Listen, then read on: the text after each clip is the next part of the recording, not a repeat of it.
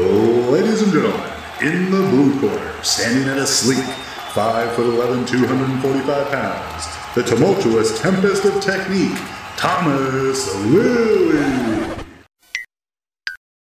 And in the red corner, at a curvaceous 5'11", 315 pounds, the jovial juggernaut of judgment, John Cheryl Sheridan.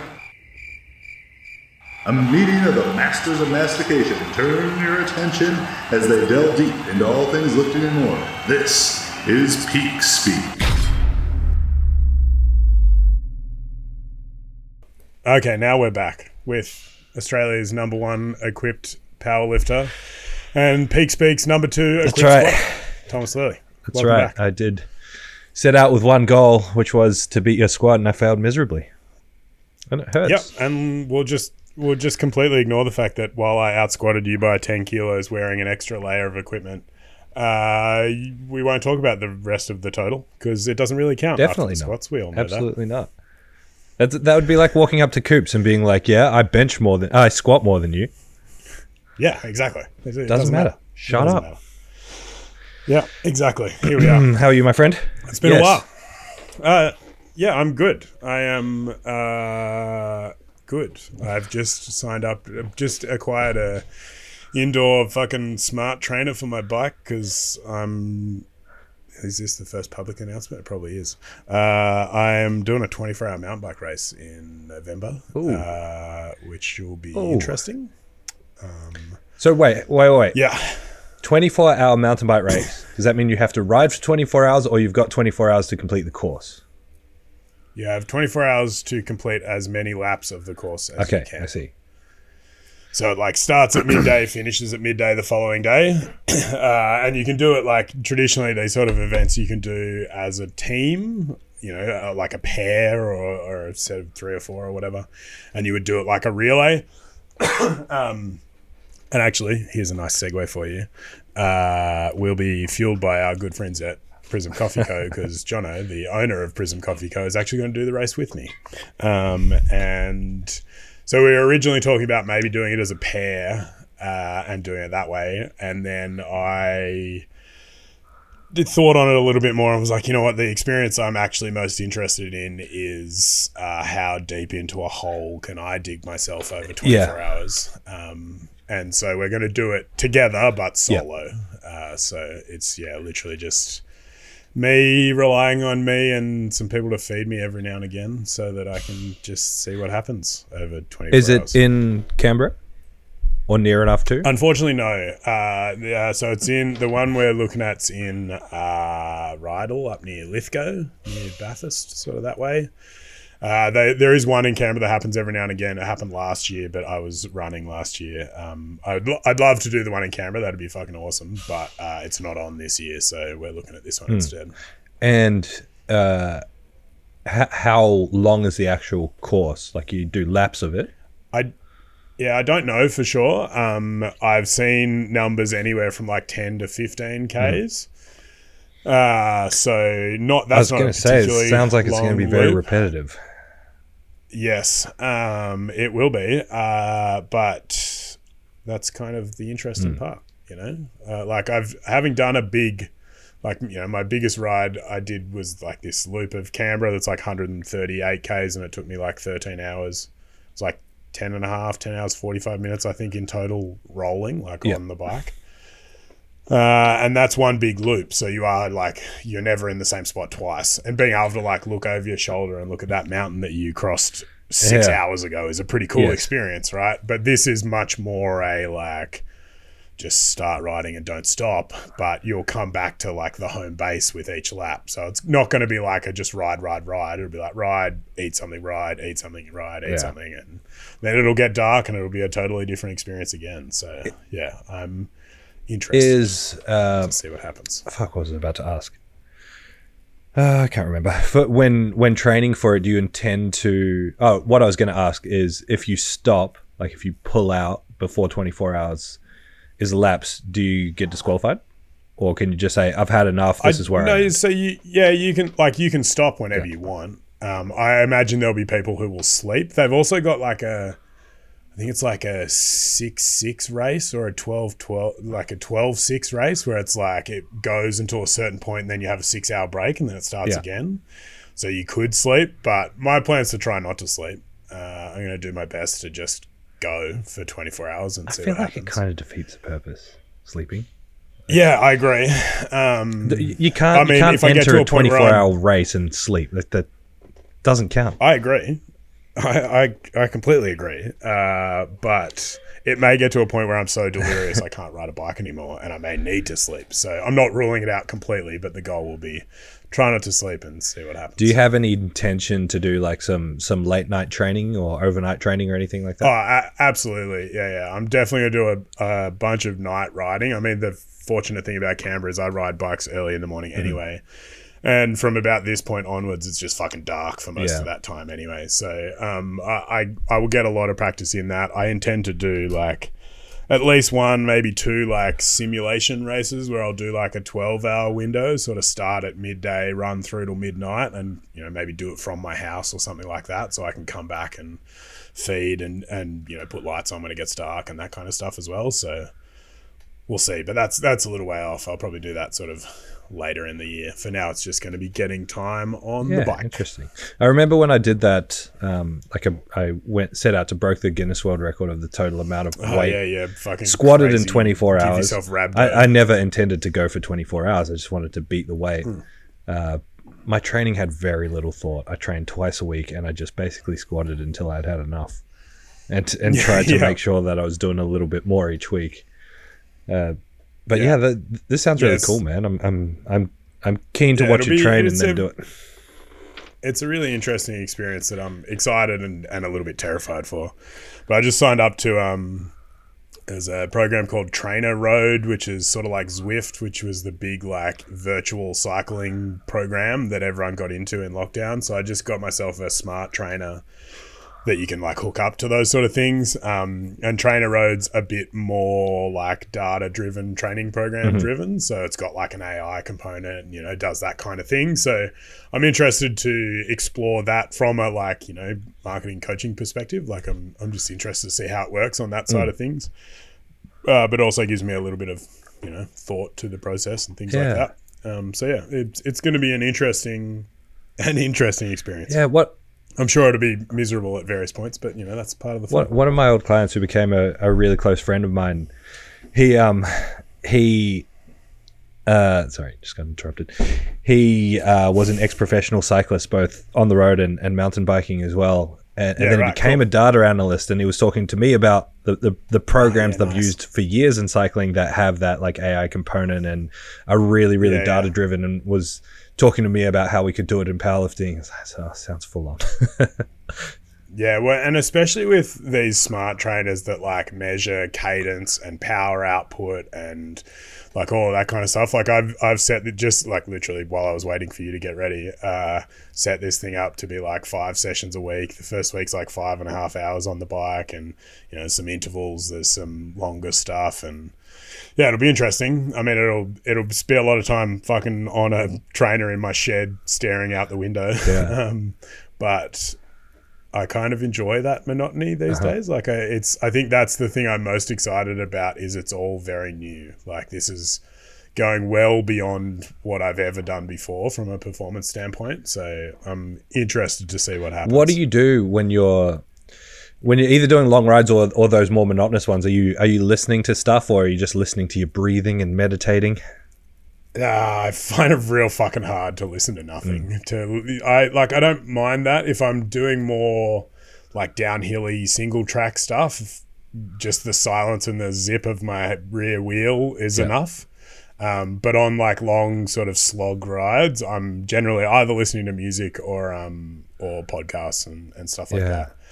For the harder interval stuff, I find, much like I found with running, I can't listen to like mentally engaging stuff. Like I'm too engaged in the process of working hard to engage with a podcast or whatever. And the same goes for like riding the downhill sections. Like sometimes I'll, if I'm riding up the mountain, I'll listen to a podcast on the way up because I'm just turning my feet over and getting up.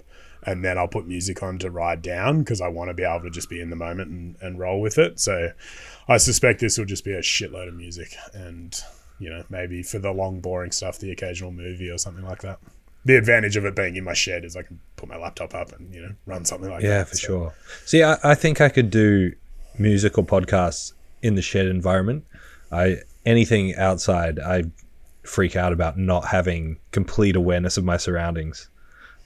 Yeah, well, that is part of the advantage of riding early in the morning is very rarely do I see anyone else. So I'm not constantly like, oh, fuck, is someone behind me? Which especially on like single trail, you know, uphill stuff, there's often people behind me. I'm not very fast. But in that environment, there's definitely a constant sort of checking over my shoulder to make sure stuff's going on. I think for the race itself, I'll end up getting a pair of like the bone conduction headphones. Yep. Where you can still hear the outside world, because I've got them in. Sim got them got me a pair of Bose. They're called Bose frames, so they're like sunglasses with bone conduction headphones in them, which are great unless it's dark, in which case it doesn't work very well. So, that'll be, I think, the sort of next investment alongside a whole bunch of parts for my bike as I slowly ride it into the ground. My favorite thing about you getting into all of this stuff is one of my favorite pastimes on Instagram is imagining when people do like self-time photos and stuff, imagining them setting up the camera and then take it. And so when you like zip down around a corner or something, I just imagine you setting up the camera, going up, quickly going past, then having to stop, come back and get your camera and keep going. I literally had this delivered this week, which is like a small, relatively portable tripod for exactly that reason. Because the amount of fucking time I've wasted trying to delicately balance my against phone a rock on my like bum bag and a tree or like all this other shit. Yeah, now I've got a tripod that'll slip into the back pocket of my jersey and be excellent. Easy. So yeah. It's stay tuned for lots of content of me riding nowhere and or riding the same trails over and over and over. Who's more experienced out of you and Jono? Does Jono do this sort of stuff, or is he just getting into it for this? Yeah. So Jono's ridden. He's a fucking psychopath on a bike. He literally blew his shoulder to pieces. His scapula was in like 3 pieces after a massive mountain bike crash a few years ago now. So in terms of bike skills, when he's like fit and riding hard, he'd probably beat me in that respect, partly because he's just got the psychopath gene that I don't have. Like I am too fucking old to break my arm riding a mountain bike. But at the moment, I've got a much bigger fitness base than he does. So it'll be interesting to see how we go, given I've got a bit of a longer ramp up, so to speak. I'll be interested to see how it goes. But either way, it'll be cool to share the experience with someone, you know. Oh, exciting. All right. But yeah, it's going to be a fun time. Well, this is Peak Speak, so we better talk about something remotely related to powerlifting. You were ranting about knee sleeves earlier. I've had my jimmies rustled, I'll be honest. And I'm not the only one. Colin Webb posted about it the other day. Did you see Stenzel's post? But just this new... Yeah, I think I saw his as well. Like these and fucking Bryce Krawcheck. Yeah, I saw that this morning. That was good. Yeah. The new trend of knee sleeves. I mean, we all fucking frothed over SBDs when they first came out, and I've still got a pair of SBDs that I really did like. The same thing with SBDs. I remember making a fucking great to be squatting in my new SBD knee wraps, because when I put them on Ray-Bans, it felt like I could squat like 100 kilos more. Absolutely. And so all these videos of like knee sleeves standing up supporting a plate just remind me of the pictures that we all used to look at of Leviathans, the Inza canvas squat suits standing up by themselves. I remember spending quite a lot of time working out how I can get my metal ace squatter to stand up by itself. And as I said to Colin, and I think I've said to a few other people, I think we're starting to take the piss out of the idea of raw lifting. And not that I care that much about it, mostly because I'm not a competitive powerlifter anymore.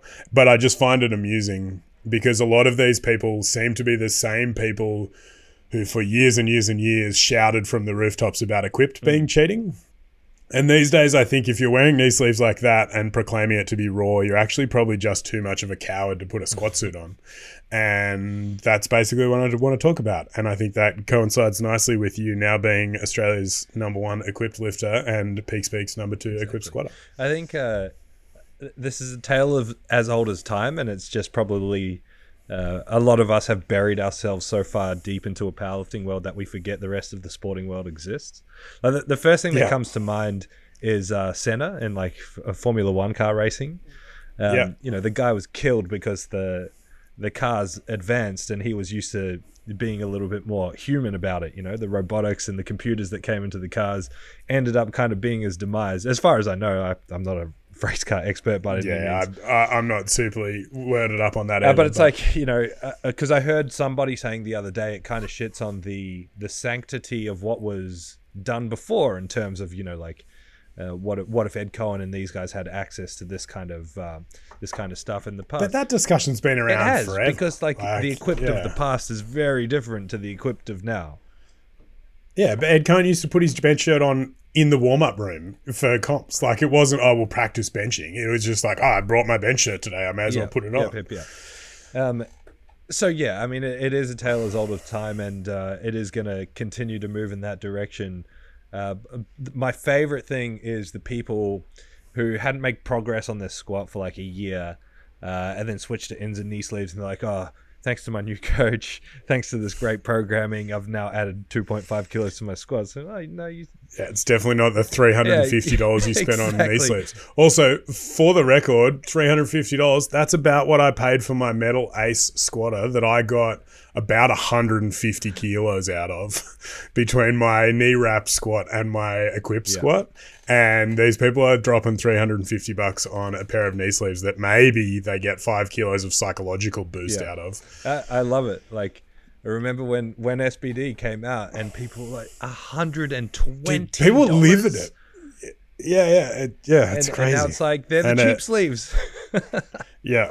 And man, I feel like such a salty old man sitting on my porch shouting at the kids in the street, but mostly it just makes me laugh because I think there's still a very much a segment of the population who look down on equipped lifting because they didn't come up in the era that we did, which is like, you know, I fucking lived and breathed West Side when I first got into powerlifting because that's where all the knowledge was. It was from Elite FTS and places like that.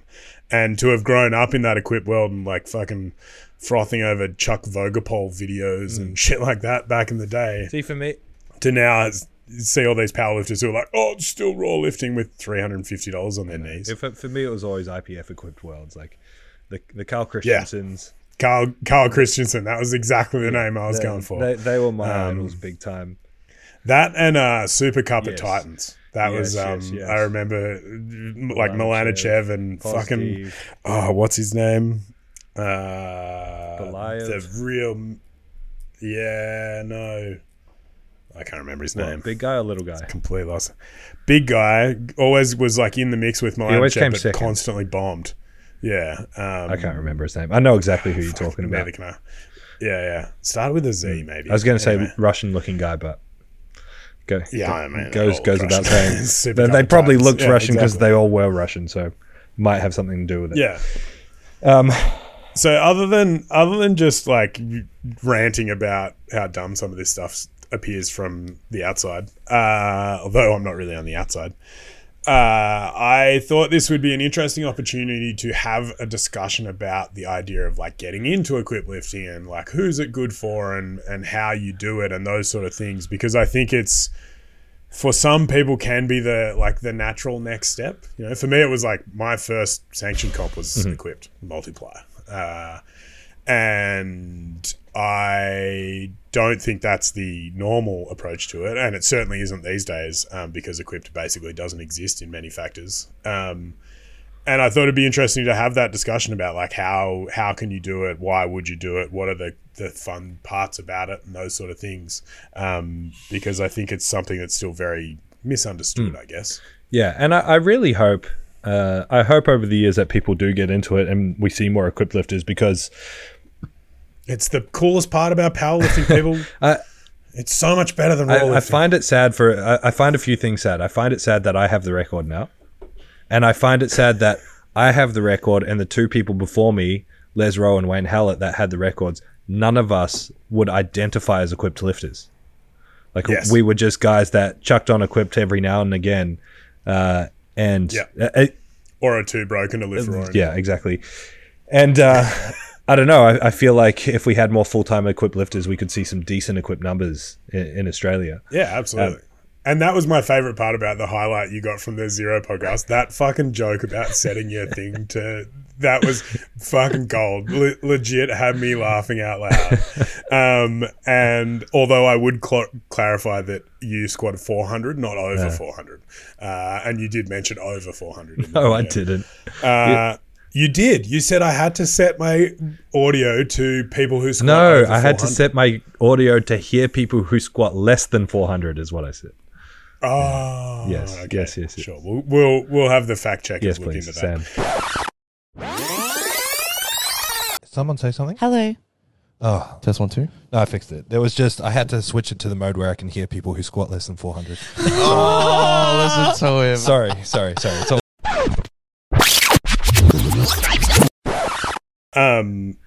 But I mostly lost. Your my train best was of thought. 410 or 420? 410. Okay. I attempted I believe I was the first person to attempt 1,000 pounds in Australia. I mean, I missed it savagely several times. But I don't think anyone had attempted it before. Had you gone like 410, 440, 455 or something, or did you just go 410, 455? No. So I didn't attempt 455 At the because that was the 2015. Yeah. So 2013 I squatted 400 and then I went for 425 on a third, stood up with it. That would have given me the biggest squat in the country. Stood up with it and got reds from the side. Surprise, surprise. And then there are a couple of comps in that intervening year where I opened at 380 and went straight to 425 and then 455 and missed them all because that's how on I depth roll. with the 425s, or just couldn't stand up with it, or just I think one of the backpack take I think that all the back take it. I think every time I attempted 1,000, I think I've done that maybe 3 or 4 times. I missed it. And I think I got reds with 420, 425 a couple of times maybe. My goal, I said to a lot of people when I got into powerlifting, my only goal was to squat 1,000 pounds. And I never got there and I never will. And I'm okay with you that could now. come back and do it if you wanted to. Not by the end of this year. I'll be so fucking skinny. You'll be like, oh my God, it's Lance Armstrong with a beard and less EPO in his body. What EPO, baby? I mean, technically, I think this might be a test. You should have gone down and done that push-pull run. I very seriously contemplated it. I hate bench press. Yeah, but you could bench 140 any day of the week. Well, I reckon I can bench more than that these days because I benched 45 kilo dumbbells. I was going to say, you're throwing them around. Yeah, that's, I reckon, the best my dumbbell benching's ever been. So I reckon with a couple of weeks of actual benching, I'd be all right. But it involves a lot of running hard intervals that I don't really want to do. Anyway, back to the equipped lifting thing. I too would like to see it become a thing more than it currently is, but I think it still has such a high barrier to entry, which is the unfortunate part. And I mean, we talked for a long time when things like the slingshot and stuff like that came out as these might be the gateway to equipped lifting, but they just never ended up manifesting in quite that way. I think because it is still such a technical sport. That's the aspect of equipped lifting that I think is beyond the cost of the equipment. I think the fact that you have to spend so long sucking and often sucking so bad you could outlift yourself raw, to then come back and maybe get a good total. It's a hard slog, and I know that that's for a lot of people the hard part about it. I often when explaining equipped lifting to people who don't know what equipped lifting is, sometimes I'd choose not to caveat the fact that I squat a 410 with the fact that I was wearing a suit, but it depends on the crowd. Squat's a squat, baby. Yeah, exactly. They don't know any better. Knee It's wraps, fine. ins and knee sleeves, the same thing. Yeah, same. What if you put knee wraps under the ins and knee sleeves? One way to find out. Exactly. But yeah, I explain it as like it's essentially a different sport. Like it's the difference. The two analogies I use are the difference between high jump and That's pole what I vault. go for. In that both you test how high can you jump. One, you just have to use a bit of equipment that means you jump higher, and not all good high jumpers are good pole vaulters, and vice versa. The other one I like is for people who are old enough to remember this, which it seems increasingly in powerlifting is not the case. The Speedo bodysuits from the that Olympics. they banned in swimming, like in the early 2000s or whenever that was. I liken it to if instead of banning them, they were like, all right, well, your speed suits are cool, but you're never competing against someone in their nut huggers. And we'll just create two divisions, and you can swim in a speed suit or you can swim in a thing. I don't think that analogy works as well because it doesn't account for the technical prowess that you need to be very good at equip lifting. But they're the sort of two I explain to people. And I think for a lot of people, when you get to a point in powerlifting where it becomes a bit of a grind and you feel like maybe it is a bit monotonous, it can be the sort of the next thing that kind of keeps training interesting. It's a fun challenge. I think you can learn a lot about yourself as a lifter, but also the process of lifting because of that technical requirement. And I mean, I don't know about you, but I certainly credit a lot of my technical understanding and technical models around lifting to my time lifting equipped, because it had such a not just a requirement for being very precise, but also it lent itself to hyper analyzing every aspect of what you're doing in a way that allows you to get the most out of what you're doing. Yeah. I prefer not to say that it's more technical, but more volatile. Like the word you use, precision. That's actually the way I talk about it. Is the precision requirement is much higher. And it's not because of the equipment itself, but more because of the super maximal loads. Like you get a little bit out of shape. Everyone gets a little bit out of shape time to time. Say your max is 200 and you're warming up, you got 120 and you fall a bit forward or fall a bit back, you save yourself. You're just like, oh, that was a shit rep. When you've got your max is 200 and now you've got 300 on your back, that's completely game over. And the slightest bit out of position, and with some equipment, it's far less forgiving than other equipment.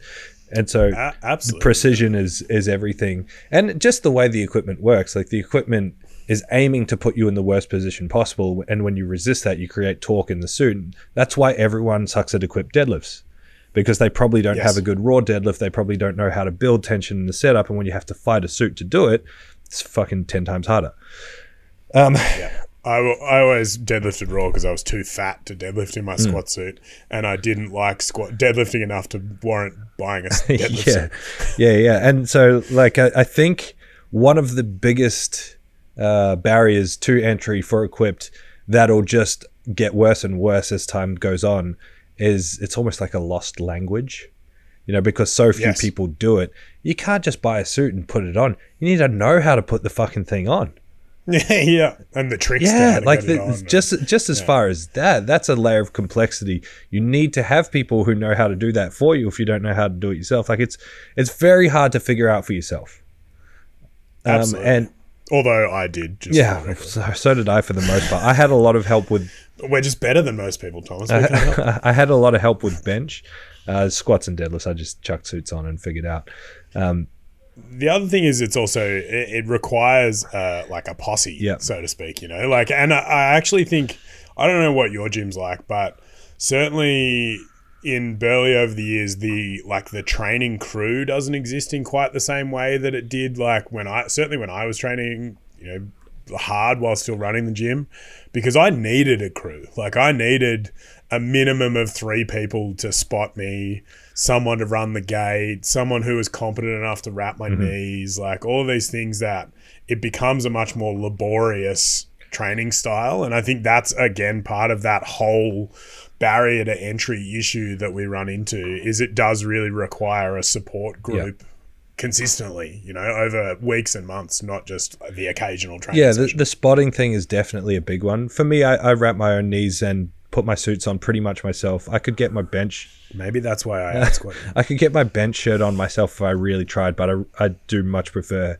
having someone help me. And there's no way I it's could just so much unrack easier. myself on bench. No, me So neither. Yeah, me neither. that requirement of not just people, but people that are confident and competent enough to help.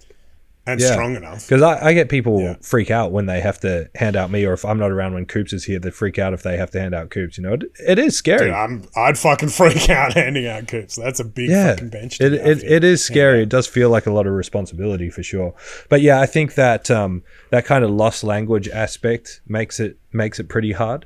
And the less people that do it, the more that's going to be a thing. The other thing that comes with that is, I would say, and I'm sure you agree, the absolute best way to experience getting into equipped is to buy secondhand, old, beat up, shitty equipment. So you can basically slip it on and get like a junior version of what a suit feels like. And the less of us that do it, the less secondhand equipment exists, the harder that is going to be. Yeah. Because like if you go by the sizing charts, if you email the companies and say, what's my size? And you buy the right size, fucking good luck getting into that thing the first time. Yeah. It's just not going to happen if you've never done it before. You're going to have no idea, and you also don't know what's right or wrong. You put it on, you're like, does it feel right? Is it sitting right? And it's one of those things that, like, when it feels right, it feels fucking horrible the first time. Like, it's one of those things where I know you've talked about, like, if you think you can be tighter, if you think you're tight, you're not. Be tighter. It's like that with equip, but you're like, I feel like I'm being suffocated by this squat suit. Is that what it's meant to feel like? You're like, yeah, that's exactly what it's meant to feel like. That's perfect. Now go squat. And you're like, what the fuck are you talking about? It was interesting. I don't know if you know, but Alex Zerber is lifting again. He fucking tags me in every post he puts on Instagram because he's trying to goad me into getting back into equip lifting. Yeah, so he came down here and did a session with me, and he's like probably the biggest equipped nerd in the country. This guy, instead of taking his equipment to get like taken in by a canvas maker or something, he hand sews it because he gets a sick kick out of doing it. But like we squatted together, and I wear my equipment quite loose. I don't like it being over tight. Because you're actually strong, which is just not the way to do equip lifting. It's all about the illusion of strength. And he likes his equipment super tight. So he was looking at me and being like, that's nowhere near tight enough. And I'm like, it's tight enough for me. And so if you're getting into it for the first time, for me, that was super tight. But for him observing, he's like, no, you could handle way tighter if you wanted to. Yeah, like you could go 2 sizes smaller in your so squat suit. if you've got no one that's experienced it, you've got no way of knowing what it's meant to feel like. Because then, it's easy for us to say when it's on, it feels bad, it feels horrible. But also when it's sitting wrong, it feels extra horrible. And so how do you know the difference between horrible and extra horrible? Oh no, I've sandwiched my testicle in the leg of my squat suit, and now I might not be able to have children. Yeah, it's not a nice experience. There's a tip for getting into equipped lifting. Pee first. Oh man, as someone who has a small and nervous bladder, the number of times I've had to waddle to a fucking toilet that's like on the other side of the room in the fucking Grand Chancellor in Surfers, and then like awkwardly just fold my squat suit down enough that I can piss, maybe splat a bit of piss on it, but also like not unseat the legs, because if you go too low, then you have to like work back into the suit, and that's a whole nother experience. Man, I had to climb upstairs at the comp. I never pee while my suit's on, but same thing, just like nervous wheeze and liquid only diet for the day. And like the pressure around my lower abdomen when I whipped it out to pee, and it's just like high. It's like poking a pinhole in a water balloon and squeezing it as hard as you can. It's and I don't know. I feel like we've been saying for a long time that Equip's dying or is going to die, but there are still people like Colin and Zerba kicking around, like building little crews here and there. Colin's got a good crew. They've got quite a number. Yeah, fucking oath. I would argue he's doing the best for equipped lifting in the country at this point. I don't know of anyone else who's got an equipped crew like he does, which is awesome, and I fucking love it. I think it's great. I have no desire to do it myself, but I love that it is that little fire's still burning back there. But I think the kind of rambly point I'd like to make in this is that if you feel like you're struggling with the monotony of powerlifting, just like dabbling in the idea of equip lifting is something that can give you a very, very different viewpoint, because I think it's that precision requirement that changes the way you train, in that it's not just about getting strong and kind of good at the technique, which like it's always about getting as good as you can at the technique, but it's like learning your technique again, even if you don't, and the goal should be you don't actually change your technique that much. You just put the equipment on and it's just way harder to do the same technique, right? But to have to relearn your understanding of each of these lifts, I think in the long term, I've never liked the idea of equipped carrying over to raw, mostly because I'm just always been weak and good at using the equipment. But the idea I think that you get, the carryover you get, is in your improved understanding of your own technique and the principles behind it, because it's so unforgiving. That terrifying experience of a fucking 50 plus kilo super maximal bench press coming straight at your face in a way that you have absolutely no control over, because your left elbow was 0.8 of a millimeter out of the position it needed to be in. Until you've really felt that or seen it in someone's eyes. And I've got a few people who have seen it in their eyes for the first time. That fear of like, oh fuck, I'm not just like I've missed this, like I have zero control over what happens next. It's an experience that you'll never have in raw lifting. For sure. Yeah, no, I say exactly the same thing. It's like people say, do you get carryover? I'm like, yeah, heaps of carryover, but not strength. It's all in the attributes. It's all in like that deeper understanding and appreciation. It just makes you think. Like you have to think about where you are in space, what your body's doing. The weirdest sensation, and it's always a stark reminder when I get back into equipment, is just like when you go to move and you can't move, like the eccentric being so automatic in raw lifting and the eccentric being so thought driven in equipped, is that stark difference is what always blows my mind. It's like you almost have to relax into the suit while staying as tight as you can. It's a weird thing to wrap your head around. Having to explain to people that, like, the way I used to have my squat suit set up, like I squatted in a metal Ace Pro, which is like a multiply Velcro straps squat suit, and the tightness I'd have those straps for my opener, it would be like I'd have to make sure they were still on my shoulders as I got under the bar, because they were so loose they'd want to fall off, because anything more than that, and I couldn't hit depth with anything less than like 350. And that as a concept, people are like, I don't understand. It's like, well, that's it. It gives you, I think, not only an appreciation for the precision requirement of the technical skill, but also for the art in attempt selection and things like that as well, because that window of like, oh, you can actually open too light in equipped powerlifting that I don't think you can in quite the same way in raw, because even if you go super conservative with your opener, it's still like it'll just be a marginally bigger jump. You'll get it. It'll just be maybe that big jump to your second's too much for you, or you're not used to it. But in equipped, it's like, oh, I missed my opener because it wasn't heavy enough, and I just physically couldn't get to the bottom without passing out.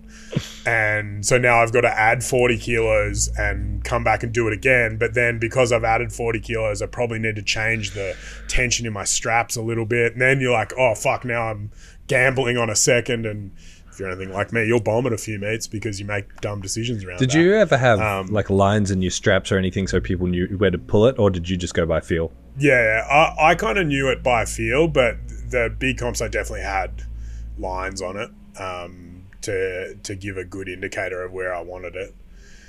But you also, I think, like anything, you just get comfortable with what that feels like. Same sort of thing for like the collar in a shirt, right? Like here's how I wanted to sit for my opener, and I probably wanted to sit a bit lower for my second, and so on like that.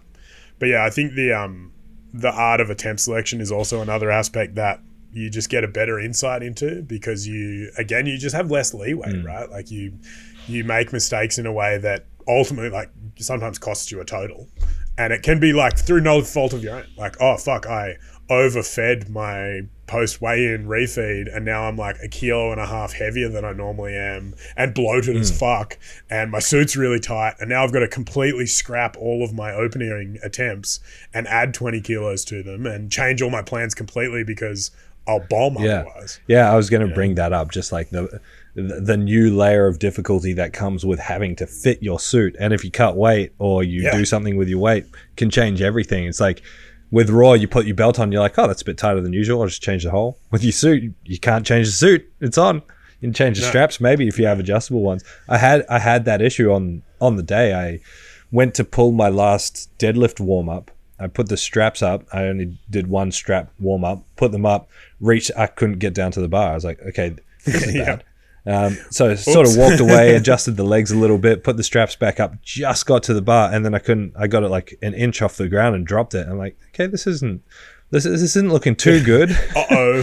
So I like chalked the shit out of my hands and just like fingertipped it up and got it up to the top. So I got a warm up. I'm like, okay, well, either bomb or we'll see what happens. Toss a coin. Yeah, ended up going okay, but like I had never felt the suit feel like that for deadlifts in the whole training cycle. And then on the day, it was just I just like slammed so much Maximus and salt tablets. I was just like puffy. Yeah, I was gonna say that's it. It could be like maybe it's a 500 gram difference, but like you're just holding heaps more water or things like that, you know. And I think that was the other point I wanted to make about the sort of carryover point is the idea of being way more comfortable with failure. I think that, and the abstract notion of performance increases over time, because equip lifting is, you know, lifting in general over a long enough time scale is kind of linear, right? Like, but you zoom right in and it's definitely not. Your progress week to week, month to month, year to year even, is never going to be truly linear. That effect is magnified again, I think, in equip lifting in a way that, you know, certainly made me comfortable with failure just in general. Like I think more comfortable with failure than I would have been otherwise, because it's part of the course. Like, oh shit, like the fucking 2015, my best equip bench is 210, which I benched that day, but it was my opener. And on my first attempt, I was like just chatting shit with Drew Spriggs because I was like, I can fucking do this weight any day of the week. It's an easy opener. Missed it. Came out for the second, was like, well, fucked it up on the opener. It'll be fine. Still a bit jovial. Missed it again, and then was like, God fucking damn it. Now I'm going to bomb in bench after squatting a PB that I've been chasing for 2 years. And I had to like get real serious, like really focus, nailed it. I should have benched like 230, 235 that day. That would have given me the 900 total that I really wanted as well. But it's those sort of things that I think, again, they're the lessons you can take out of it. Is you have to be comfortable failing, because if you're not, you will not last as an equip lifter. You'll get half a session in and be like, no, this is not for me. Yeah, no, my hips are at the stage in my life where one top set is about all they've got, or all I should do, despite what my ego might say. And it's like the absolute like energy drainage that comes from max tight knee wraps, sticking the straps up, all the pressure of all the warm-ups. It's like I've got one shot. And I remember in my strength block before the peak, my last heavy session was supposed to be 370 for a double, and I failed the first rep. It was light on my back. It was all good on the way down. Came up, lost a little bit of balance back, and that was it. Just completely lost it. And that's like my whole week had been leading to that. I'd been visualizing it, thinking about it, super confident with it, had one shot, and I missed it. And you have to be okay with that. It's hard not to be rattled. Yeah, it's a skill you've got to learn only through exposure. And I think that's the thing that makes you better at it, is equip just forces you to be exposed to that more often, right? Like powerlifting in general is a good way to learn to be comfortable with failure, because if you're pushing your limits properly, competition sometimes is a failure. You might miss things, and it happens, but equipped, it happens every fucking week. And sometimes it's because like you took half a step in the wrong direction, or you just weren't paying quite enough attention, or little things like that make such a big difference to the outcomes in general. All right, I think that's a good place to leave it, unless you've got anything else to say. No, not really. But I do empathize with the leading up to losing a whole week of productivity because you're amped for one set of squats and then fucking it miserably. My Mondays used to be the least productive day of my life because at about 9 a.m. on Sunday, I'd start thinking about Monday night squats, and that would be the end of me for 48 hours. Amazing. All right. Thank you. Anyway, buy yourself a squat suit. Squat more weight. It's way more fun. Tune in for weekly episodes. Bye. Bye.